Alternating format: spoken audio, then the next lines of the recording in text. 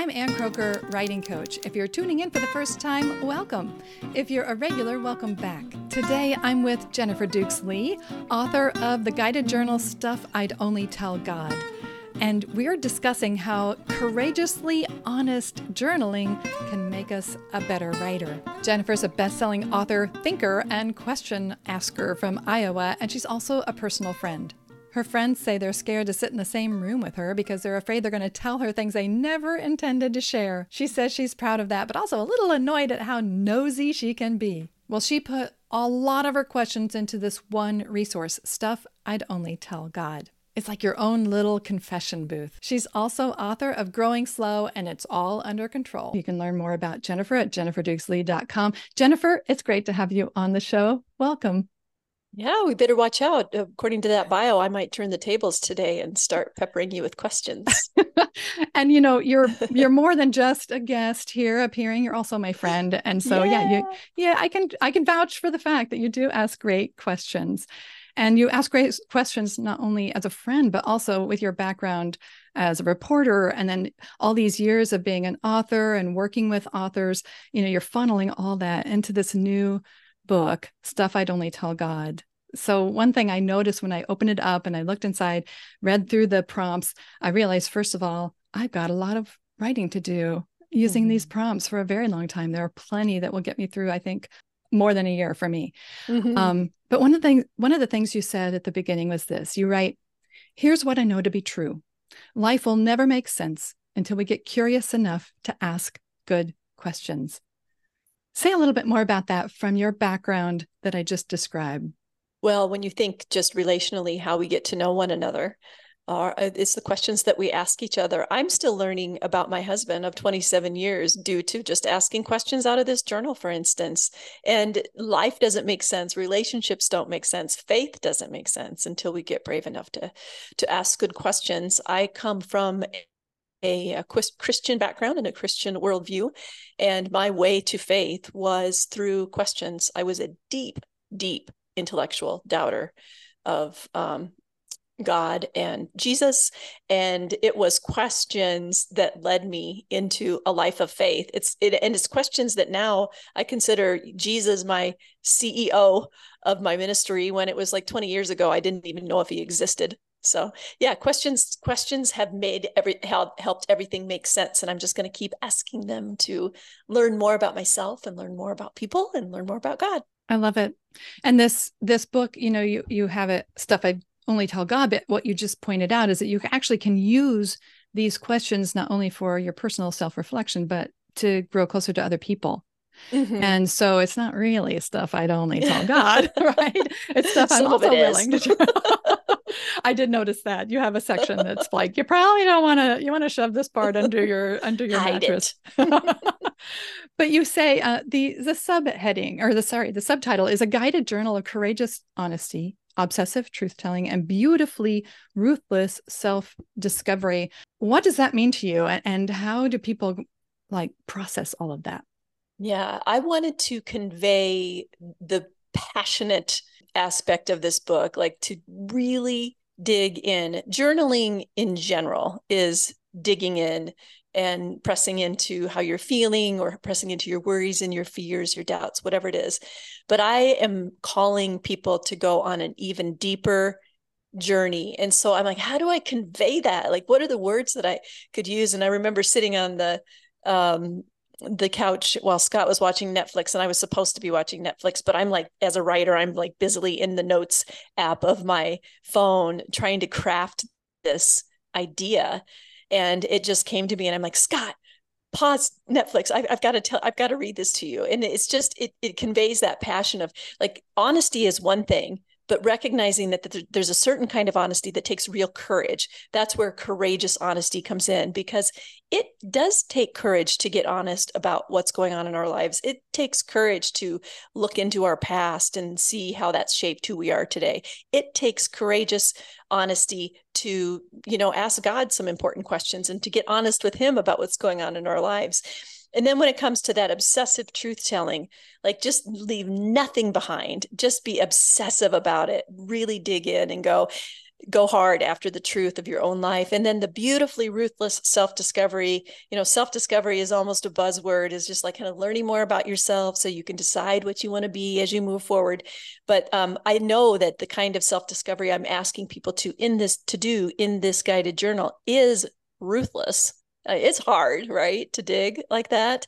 But in the end, it's beautiful. So that's how I came up with beautifully ruthless self-discovery. So it conveys, I think, an idea of, I'm going to do this thing and it's going to make a difference. And if it's going to make a real difference, then I need to give it all I've got. Well, when I looked at those questions, as I said, I think it's going to take me a very long time to work through them. And it's for that very reason. It's going to be a deep dive and hard work. And I don't want to just rush through them. I want to spend some time with them. And I hope that your readers do as well. And do you feel like, this cross section of being a writer, which you are, an author, you write regularly, you have great social media posts that really go deeper than what is normal. How much would you say your journaling intersects with your own writing efforts and projects? Well, quite a bit. I have sitting over here about 7 different journals. Like, you can't see them in the camera, but I have a number of them. I'm going to show you a few of them, actually. So, of course, I've got stuff I'd only tell God. I have a gratitude journal. And when you take time to pause about what you're grateful for, like all the time, I'm like, oh, yeah. Like here, Beth Moore Ministry number 665. And I ended up making a post about something related to the Beth Moore Ministry that has become my biggest Instagram post of all time, just because I happen to just write it in a gratitude journal. Whether it'll make it in a book, I don't know. But like, there's multiple things in here that have then become social media posts, which may end up in books. It usually goes in that order. I have a prayer journal where I keep track of things that I just need to pray about. I have a commonplacing journal. I use this one a lot in my writing of books. This is where I keep quotes and other people's thoughts and ideas and knowledge. This dates back especially to the Renaissance era, where people would they would call them commonplacing books, and they would write down things that meant something to them. And I love doing the same thing. So this will definitely make its way into books because I keep quotes that I love. I have a couple other journals here, but this one is very basic, very boring. It almost is like, I call it a memory keeping journal. And in here are stories and sometimes just phrases or snippets. It's not pretty on the inside. It's not like Instagrammable, but they're ideas and thoughts that I don't want to forget. And often these will make the memory keeping journal stories will make their way into social media posts and into books. Furthermore, I have the Notes app, which I treat as a journal. I told you I got a lot of them. And if I think of something, it's going down in the Notes app. That counts as journaling. And then finally, I have a running document on my computer called Possible Posts, which is really just a running list of ideas. And it's 16,500 words. This is my one for this year. I started it in the spring, but that's just all kinds of ideas and thoughts. And so I go to that file and I write from that particular document, and that counts as journaling too. Some of it makes its way into social media, then some of it makes its way into a book. Some of it stays just for me, but it just an absolute vital part of my ministry and my book writing. How do you keep track of them all? I don't go through them every day. Yeah. Okay, go ahead. Yeah, I don't go through them every day. I think that can be overwhelming when people hear about all the journals that I keep. Some journals maybe the memory keeping one, I'm only in, maybe once a week. The gratitude journal, maybe a bit more commonplacing. It just depends on what I see. So I know what they look like and they're at the ready whenever I need them. The one that I'm in the most, quite honestly, is the Word document because it's on my computer, which is where I create content for people in books and social media posts. Okay, I'm going to just camp here for just a second because I get really practical and very curious. Yes. You said they're always at the ready. You've always got these analog books, these physical books ready to fill in. Like when I'm traveling, I like to keep things pretty digital because then it's lightweight. It's always with me. Do you take these with you everywhere? No, I don't. I have been taking Stuff I'd Only Tell God with me. I've been doing a lot of travel this summer, mostly because I have committed to doing what I'm asking other people to do. So that is the one that I have taken. I also have been taking, I usually take this one.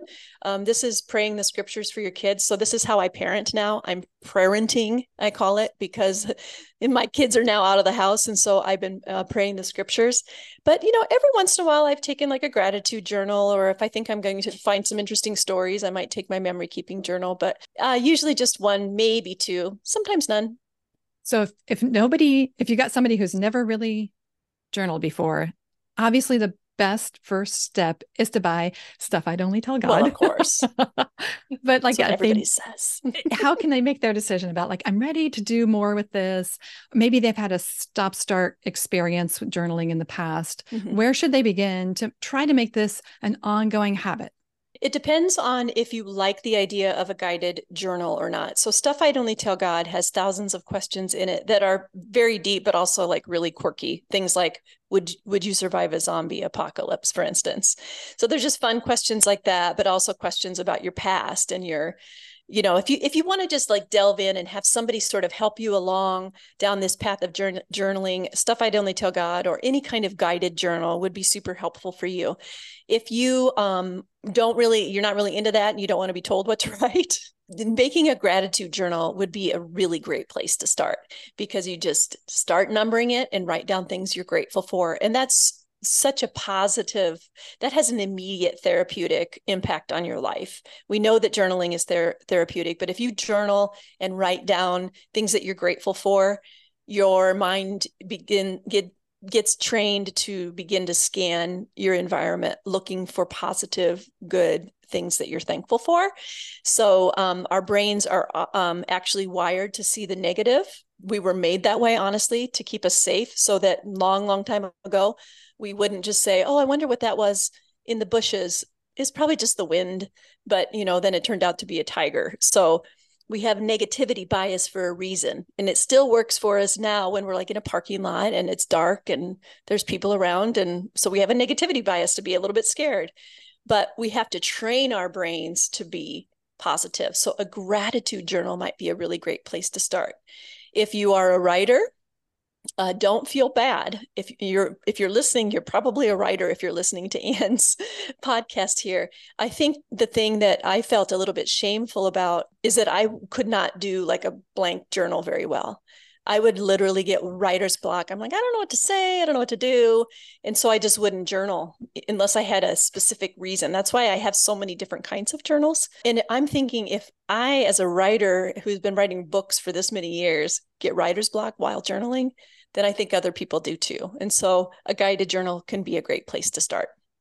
Starting without it being a blank page, so starting with something on it, does seem like a great way to kind of kickstart things, so you're not starting from scratch, not staring at the blank page. Yeah. I mean, it could end up being, I think, for speaking again to the writers who are listening, answering some of the prompts in a guided journal like mine could end up being like, oh my goodness, this is like a whole chapter, or this is a whole book, or it's certainly, I could make a social media post out of this. You could go through that and I think really get yourself some good content to move forward. I did one the other day called Dear Younger Me, and I wrote a letter to my younger self, which is, there's space in the book to do that. And after I wrote it, I'm like, I bet somebody else could use that kind of thought about their younger self too. And so I ended up sharing it on social media, and it did really, really well. And a lot of people related to it. There's another one, like things I would want myself to know on a hard day. I ended up making a reel out of the content that I put on that particular journal prompt. And it did really well because it spoke to other people when I was speaking from such a vulnerable place. So some things you will just want to keep between you and God. But I think that there's some things in a journal like this, or in any journal, that eventually can make their way out into the world and really serve a good purpose. And you've got a place to store it so that if you're not ready right away, you can come back to it later. And there it is, preserved, the thought, the exploration that you did. Mm-hmm. I asked people on Instagram to ask me if they had any questions they wanted me to specifically ask you. And Erica Baldwin said, have any of your previous books been inspired by your past journal entries? So you talked already about how you've used it for short form, but how about the full length books? Have Mm-hmm. your journals? Absolutely. And I'm going to, at this moment, treat journaling very broadly. I'm going to treat journaling also as answers that I put in Bible studies, the words that I put in my journaling Bible, where I can write in the margins, where something will occur to me related to, something in Exodus, like, oh, wow, which actually happened when I wrote one of my Bible studies. It ended up coming into my Bible study. The notes that were in the side of my journal, it became a whole chapter or a whole session, if you will. So very regularly, almost everything that you see in a book, at least the nugget of it, the seed of it, started in a journal that made its way into a short form post on Facebook and Instagram, and then it made its way into a book. I don't have the entirety of a book out on social media, but if somebody watches my social media closely enough, they can probably figure out what I'm going to write next, because I'm just working it out.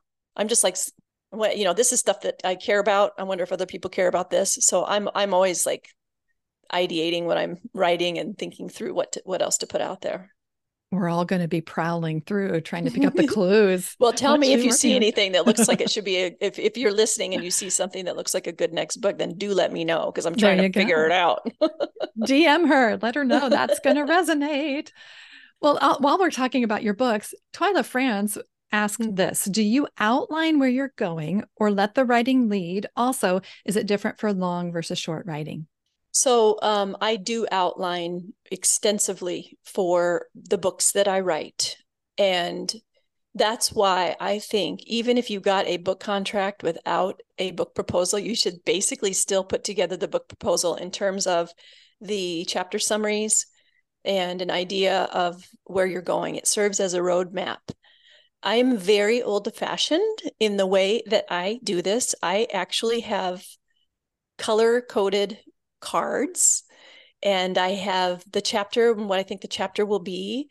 I have one color I'll do in like the key story, one color will be like the big takeaway, and if there's any practical tips, that will be another color. And then if there's some kind of Bible story, since I'm a Christian book writer, then there would be, that would be like in red or something like that. So then I put them on the wall and I move them around and get them in the right order. And on a writing day, I look at the wall and I pull one off. That one, that's the one I'm going to do today. And I sit down with the card and I start. So that's the process that works for me. And I can, when I see it all together on the wall, and move it into a application software, I guess, called Scrivener. That is also kind of based on the same idea of little cards. It looks like that on Scrivener. And I do use that then as well. So it kind of moves, it migrates into the online cards. But that's what's worked for me for a long time. And it's what I coach other writers to do if they're stuck. In fact, I'm an acquisitions editor, so I do help authors all the time put their books together. One last year was with a Nashville author, and she's like, Jennifer, I'm stuck. And I'm like, well, I'm getting a plane ticket. So I flew out and I brought my little cards, and I'm like, we're going to map your book. And by the end of this day, you will know what the book is. And we did it. And the book comes out real soon. And I'm so excited about it. And it's really, really, really good. So we did exactly that. Just went through what story, what's the theme, what's the takeaway, if there's any practical helps, what can we put in there? And in her case, she had some biblical guidance. So we had that on the cards too. Brilliant. Yeah, the short form is less structured like that, or it is less structured. It doesn't have like a card system. And I assume that Twyla means like a blog post or a social media post. That is usually more just, I have an idea of what I'm going to write. And I either start with kind of an impactful, thought-provoking question, or more often than not, I start with a short personal story before I move into whatever I'm trying to, if there's a teaching or a lesson or some bit of encouragement. I usually start first with my story and then move into speaking directly to the reader. Do you ever feel that there's a danger of being a little too vulnerable? Because you're very open about your life. And I'm wondering if some of the people who are tuning in might be feeling like, oh, I don't know about being so brutally vulnerable, brutally honest with myself, and then vulnerable with others, especially online in a place where it's now available for anybody to read. How do you do that? How do you deal with that? I just, I literally don't think about it. It's so, I mean, that's probably not the answer that you would want or think, but I have been writing online in a pretty open way since 2009. I just don't know another way. It was hard at first because all of my other writing up to that point was about other people and other events because I was a newspaper reporter. But in the same way that I was interrogating police chiefs and mayors and governors and so forth, I began to interrogate my own life in that way. So I feel like turnabout's fair play. So I put a lot, there's not a lot that's off the record. Let's just put it that way in news terms. And I feel comfortable with it. I've seen too much fruit to turn back now. And yes, I mean, that last line makes sense because if we do hold back, then maybe we're just skimming the surface and never really going to the places that people want and need to go to for their own transformation. Is that what I'm sensing from you here? Yeah, I think so. Now, I think there is a place for holding back if it's just sort of like unprocessed grief or unprocessed hurt, or if it's, I'm going to say this in the name of vulnerability, but I'm really just going to be passive aggressive because I know that friend is going to be reading my social media posts. I mean, there's a difference, right? So I think that you have to give yourself time to work through some things. On the other hand, there are more harmless things that are in life that aren't fully processed. For instance, my dad passed away in September, and the grief that I was feeling was expressed in real time on my social media. And while it was helpful for other people to read it who were also grieving at some points in their lives, it was also very therapeutic for me. And that's the value of journaling. It's just that my journals tend to be just a bit more public than most, but that is what I was doing through grief. And that one of the ways that it was therapeutic is that I knew that my pain was serving a really good purpose because I could see it in the comments and I could see it in my own life. And now I have this real-time record of the pain I was feeling, the hope I was finding, all of those kinds of things. There was something that I'd never wrote about, and I didn't write about it in my journal. I didn't write about it in my app, my notes app on my phone. And I had a fit about it about 2 or 3 nights ago. And I was in the grocery store parking lot. And I texted my sister frantically in tears. And I'm like, what did Dad say? Remember when I asked him that one question and he said this one answer and I can't find it anywhere and I got to know. I just need, I don't know where it is. I don't have it in any of my journals. I was frantic. Well, thankfully, my sister Julianne is a notes app journaler. And she says, well, here it is, Jennifer. And she took a screenshot and sent it to me. And I think that's the power of it. Like this memory keeping journal, if I don't write things down, it just, all these things that I think I would never forget, I do. I wish that I had written down the way I felt on my wedding day, things that I thought that I would never forget. And I don't remember some details. I wish that I would have written down more about the way I felt when my girls were born. And I didn't. And it's so much of it is gone. I didn't either. And like you, I regret it. In those moments, though, it's so like you're getting married or you're in the thick of dealing with a newborn. It's really hard to figure out how, I'm going to take a moment now to pull out my journal. And in the chaos, hold on a second, honey. I know it's our wedding night, but I got to write some things down. How do we find appropriate times to capture the moment before it's gone, but not interrupt life? Right. I mean, obviously you don't have to do it the night of, or, like I didn't pull out my journal at Dad's funeral or anything like that. But when I did get home and the dust had settled, like, I'll just read this. All these things mean something to me. Co-regulation, clap offering, my hand on Dad's chest, the hidden stairs, how Justin came from Canada, when you place your hand on your own heart, when you talk to people. I know what all those things mean. They don't mean anything to anybody else. But because I have just that snippet, now I can build that out more. So I didn't have time. I didn't have the energy. I still don't have, in some ways, the capacity emotionally to address some of these in full.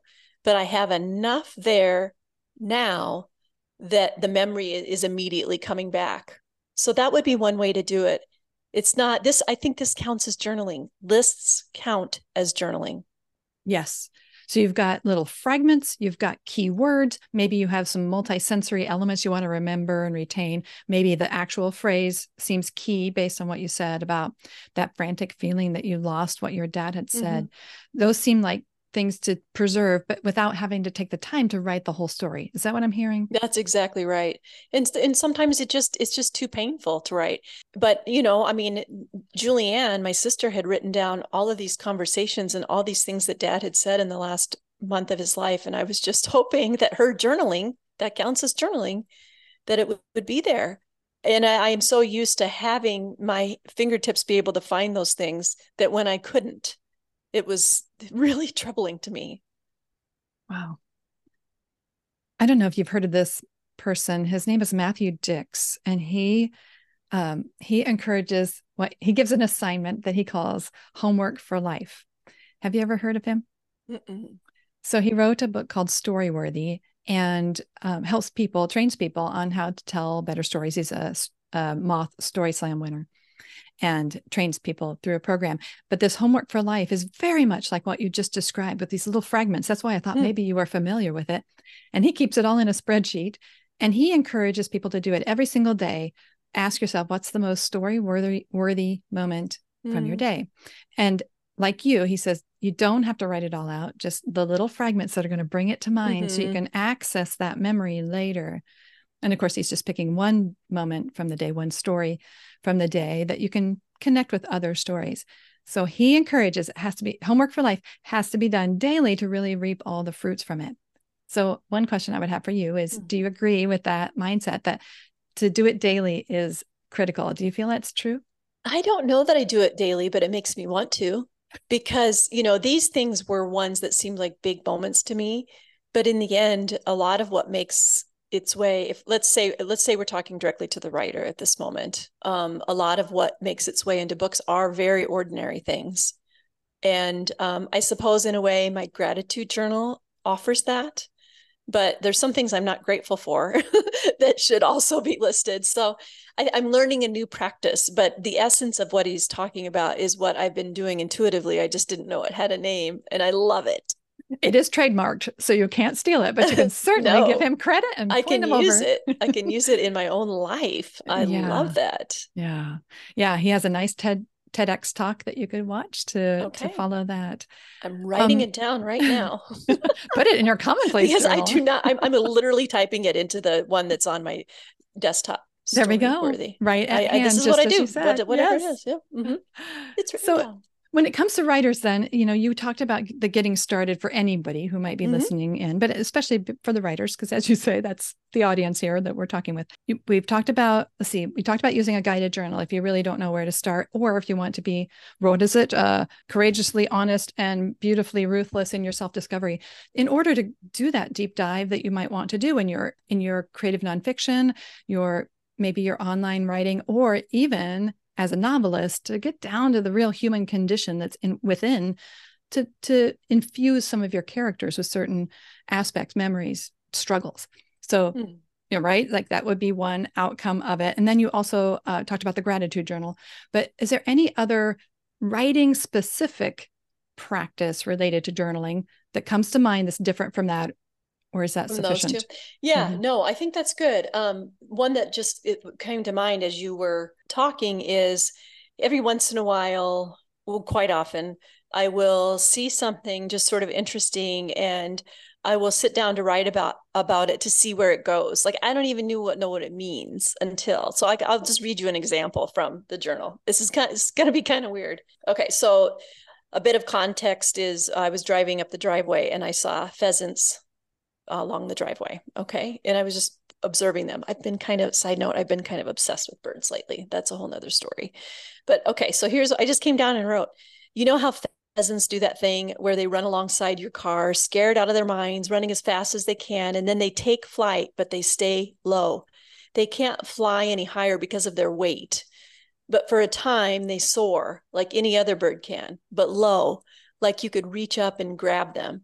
This is the way I fly in my dreams, soaring only for a little while, low, always afraid someone is going to pull me out of the sky. So I didn't know the part about me until I started writing about the pheasant. And I still don't fully know what it means, but it's the start of something that is, it says something to me about the way I dream. And I wonder if it says something about me regarding the way I dream about my future. I wonder if it says something about how I'm afraid that I'm not really going to soar, that I'm not going to get as high as the other birds, and that I'm going to be pulled down. To me, it seems to suggest that I'm not very good at dreaming big.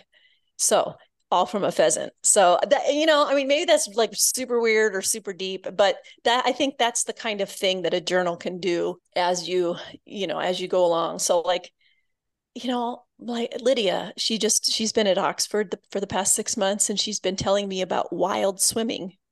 That's what they call it. If you don't swim in a pool, you're in a lake or a river or a pond, it's called wild swimming, which I really, really like. So I've got this little start of something about wild swimming here. I have no idea what that means, or if doesn't necessarily mean there's any big lesson about it, but I just think it's interesting concept, like the term wild swimming. So there you have it. I think it's just fun to explore ideas and nature and the things around us. And you trusted that little spark that came to mind when you saw the pheasants, not knowing it was going to make that connection to your dreams, right? No, like you just saw the pheasants Mm-mm. and you went in and you captured the moment based on that spark. I think so many times we don't trust the spark. Anne Lamott talks about how everyone should carry a pencil because you get those little thoughts and then you don't have something to write it down. Of course, this is before the time of smartphones, but sometimes even with our smartphones, we don't take that extra beat to say, I noticed something or something caught my attention and I have a little spark. And if it doesn't seem like much, we ignore it maybe. And I think your trust and your attentiveness to that moment, attending to it on paper or on a smartphone, you are capturing that and letting it go where it leads when you have time to write it through it. I find that absolutely excellent advice for any writer. John Steinbeck kept a journal while he was writing one of his books. I think it was East of Eden that he was writing through as a writing journal. So it would be sort of chronicling how much he got done and wondering about some of the questions and bemoaning himself, his own writing skill, and feeling like he's not capable of doing it. So that's specifically a writing journal related to that book. But also there are writing journals not just associated with a book project or a work in progress, but also just about your writing life. Are any of your journals, would you say any of them are sort of dedicated to you as writer, or is it all sort of, linked together? It is all sort of linked together. However, for most of my books, I've had, kind of like this college bound, this kind of thing. Well, there's some of my notes that aren't probably very much related to this, but I keep notes like that for my books. And then what's here ends up on those cards. So it's not pretty. It's not as orderly as what you're describing, but I do have dedicated notebooks so that I can write down ideas specific to the book as it's forming. I have one going right now for my next book project, and it's helping me make some sense of it. I think finding the type of journaling that works for you seems key. And I just love that you're kind of all over the place. I am. And I think that's just so refreshing because I tend to be more like, I need to consolidate. I can't find what I'm looking for. I'm never going to find what's in or printed on, written down on pages. I would have to look and look and look. And for me, just to give our audience a different way of thinking about it, I do like to keep it all in one place. So it's searchable. So I, with with a little bit of keyword searching, I can find what I'm looking for. And then it's much faster. It's all in one place because I am the scatteredness would make me so crazy. And again, like I said, I don't think I would want to have a whole big tote bag with all my journals, but I really, really love that people who are drawn to that could then just grab the one you showed us these, you held up your journals so we could see what they look like. And they each have a different look and feel. And one was so plain as you showed us, and one had some floral designs on it. And one is more like a bound book. And then of course, Stuff I'd Only Tell God is also a bound book that we can move through writing directly on the pages. And so anyway, I just love this variety. I guess I just like giving people options, that there isn't one right way to do this. Yeah, it surprises me, given my personality type, that I actually do it like this, because I tend to be pretty like orderly in life. But in a way, for me, this has order because each one has its purpose. You know, one is for praying for people, one is for praying for my kids, one is for gratitude. So I know, you know, if I'm the prayer journals, I don't really use for my books, I don't suppose, but yeah, I kind of just know where the thing is. I will have to flip around to find things for sure. It's like if we had boxes or tubs that were labeled, and this is where the Christmas supplies are, and this is where packing material is. We would be opening the box to get what we need. It seems like that's how you're treating these different journals with different purposes. That's right. Yep.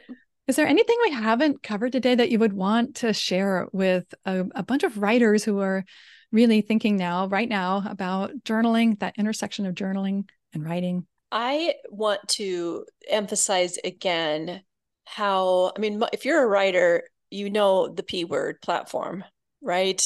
I mean, if you want to get published by a traditional publisher, even if you aren't wanting to get published by a traditional publisher, you need to grow your platform so people can find you and find out about your book, right? Journaling is a way to do that with confidence and with joy. You can look back on something you've written and see a nugget in there, and you know, you don't have to share it word for word. You could leave out some of the hard details, but maybe just going one step further than you feel comfortable with, I think that you will see fruit with it too, and that'll give you more confidence, and that will bring you more joy in the process of the social media piece of writing. I hear probably 90% of the writers I know, I don't like social media because I don't like selling myself. And I'm like, social media for us is writing. It is such a gift, such an opportunity. We don't have to wait 2 years to get to make an impact with our words. We have an opportunity to do it every single day on socials and to make a difference, like right away. It's a great place to practice your craft. It's a great place to build, at the same time, build an audience. It's a great place to impact other people's lives. So I just encourage you to view social media that way, as kind of an online journal that you're letting people read in a way that you feel comfortable with, and maybe even a little uncomfortable with, but just to approach it that way and just see what happens. I 100% agree with all of that. It's a way to distinguish ourselves from others who might be in a similar sort of space as what we are in. Because when we tell our stories, they're our stories, and nobody else can tell those stories. Nobody else can reveal those pieces of ourselves. And it's also another sort of pushback to what AI is producing. They can't produce our stories. That's right. They might be able to organize things nicely and give us suggestions for how to present content, but it can't tell our stories. And that comes from places like Stuff I'd Only Tell God. And I guess I have one more thing came to mind before we close this out. When we're telling our stories, and you touched on this a little bit, but I want to go just a step beyond with when we share other people who are in our stories publicly, we have that frequent fear that memoirists face. If somebody else is in my story, and almost all the time somebody else is in the story, how do we protect ourselves and not protect them? Because what if they're someone who shouldn't be protected, right? Like, how do we deal with that tricky issue? And, you know, if we're worried about any kind of negative impact for those relationships, for the living or the dead, but mostly the living. Yeah. So first of all, there are the big picture legal issues you have to think about, right? If you're going to, like, I would not just throw some stuff out on social media. Put it in your manuscript and then have your publisher do a legal review on it. I do that all the time with my authors. if something seems a little bit touchy. And so then if you really feel the story is needed, you will either need to A, get their permission, or B, get corroboration for it. And you may need to revise the content. Now that's a more of a negative piece, right? But I just had an author last week turned in their first manuscript, and they had a story that was very kind toward the other people, but it involved the husband having gone through an injury of some sort that was debilitating in his life. And I said, this is a great story. It's a great example, but you're going to need to have them sign a waiver of permission. Right. And so I think that the legal thing is a huge factor. And then second, you have to ask, is this worth it? It'll serve the story, but is it worth it? Count the cost. Think about, what you might lose. And only you can decide if it's worth it. If it's a life story and it involves like things that your mom did when you were little that left you feeling alone and abandoned, you're going to have to think through, is it worth it? You're going to have to think through, will this possibly bring me closer to mom? If I share this with her before publication and saying, Mom, I know we've patched things up now, but I'm going to share this story from my childhood, just all along the way. Is it worth it? And just be as transparent as you can with people before you put it out into the world. So this would count also for social media posts, blog posts as well. Yes, absolutely. And then you don't have, unless you are a lawyer or have one, you don't have the benefit of those harder stories. So you just have to be a little bit more careful. But I don't tend to write stories about even my husband or my kids without saying, hey, do you mind if I share this situation? Anna our younger daughter has been pretty public about her battle with depression and anxiety. And in fact, we went to Indiana together where she spoke at a conference with me and shared the stage with me. So she's been very open about her battle with depression. Even so, anytime I talk about it in anything, I have her read it first, or I read it to her first, or I'm not going to publish it. Scott, the same way, I'm like, hey, honey, I'm going to put a post up about our anniversary. Is that okay? It's glowing. It's wonderful. And he says yes, and he's supportive of my work. But for me, that's really important to keep other people in the loop. Do you have them sign a release? No. Hasn't come to that yet. So it's worked for me so far, though. I mean, I've been doing this again since 2009, and I haven't yet, Yeah. I haven't gotten in trouble yet. We'll just cross our fingers that it doesn't happen like today. That's great. Well, you're training in those early years as a reporter. You understand maybe more how to navigate that. But it seems like what you do most is you share from really your own. Mm-hmm. It's more about you and your struggles and your questions and the things that you're wondering about. And I think that comes through loud and clear on all of your social media and your blog posts, all that content. And speaking of which, now that we've had this great conversation, I'm sure that people who are tuning in are dying to know how to get to know you better. So what's the best way for people to connect with you? I'm on Facebook, Instagram, TikTok at Jennifer Dukesley. And I'm also on Instagram at Stuff I'd Only Tell God, which has been kind of fun. We're just going through the journal together and just journaling tips, all those kinds of things. And my website is Jennifer Dukesley as well. Fantastic. Jennifer, thanks for your time today, for giving so much of your life to us in the book, but also today as we've interacted. I think you've probably given people a lot to think about and a lot to write about. Awesome. Well, thank you so much. Well, I hope you enjoyed this interview as much as I did. You can find all the links and all the information you need related to this episode at anncroker.com/JDL-stuff. And I'm Ann Croker, cheering you on as your writing coach. Everywhere we may meet, at my website, on this show, or even in person, I'm always looking for ideas to share with you that will help you achieve your goals and have fun by being more curious, creative, and productive. Thank you for being here.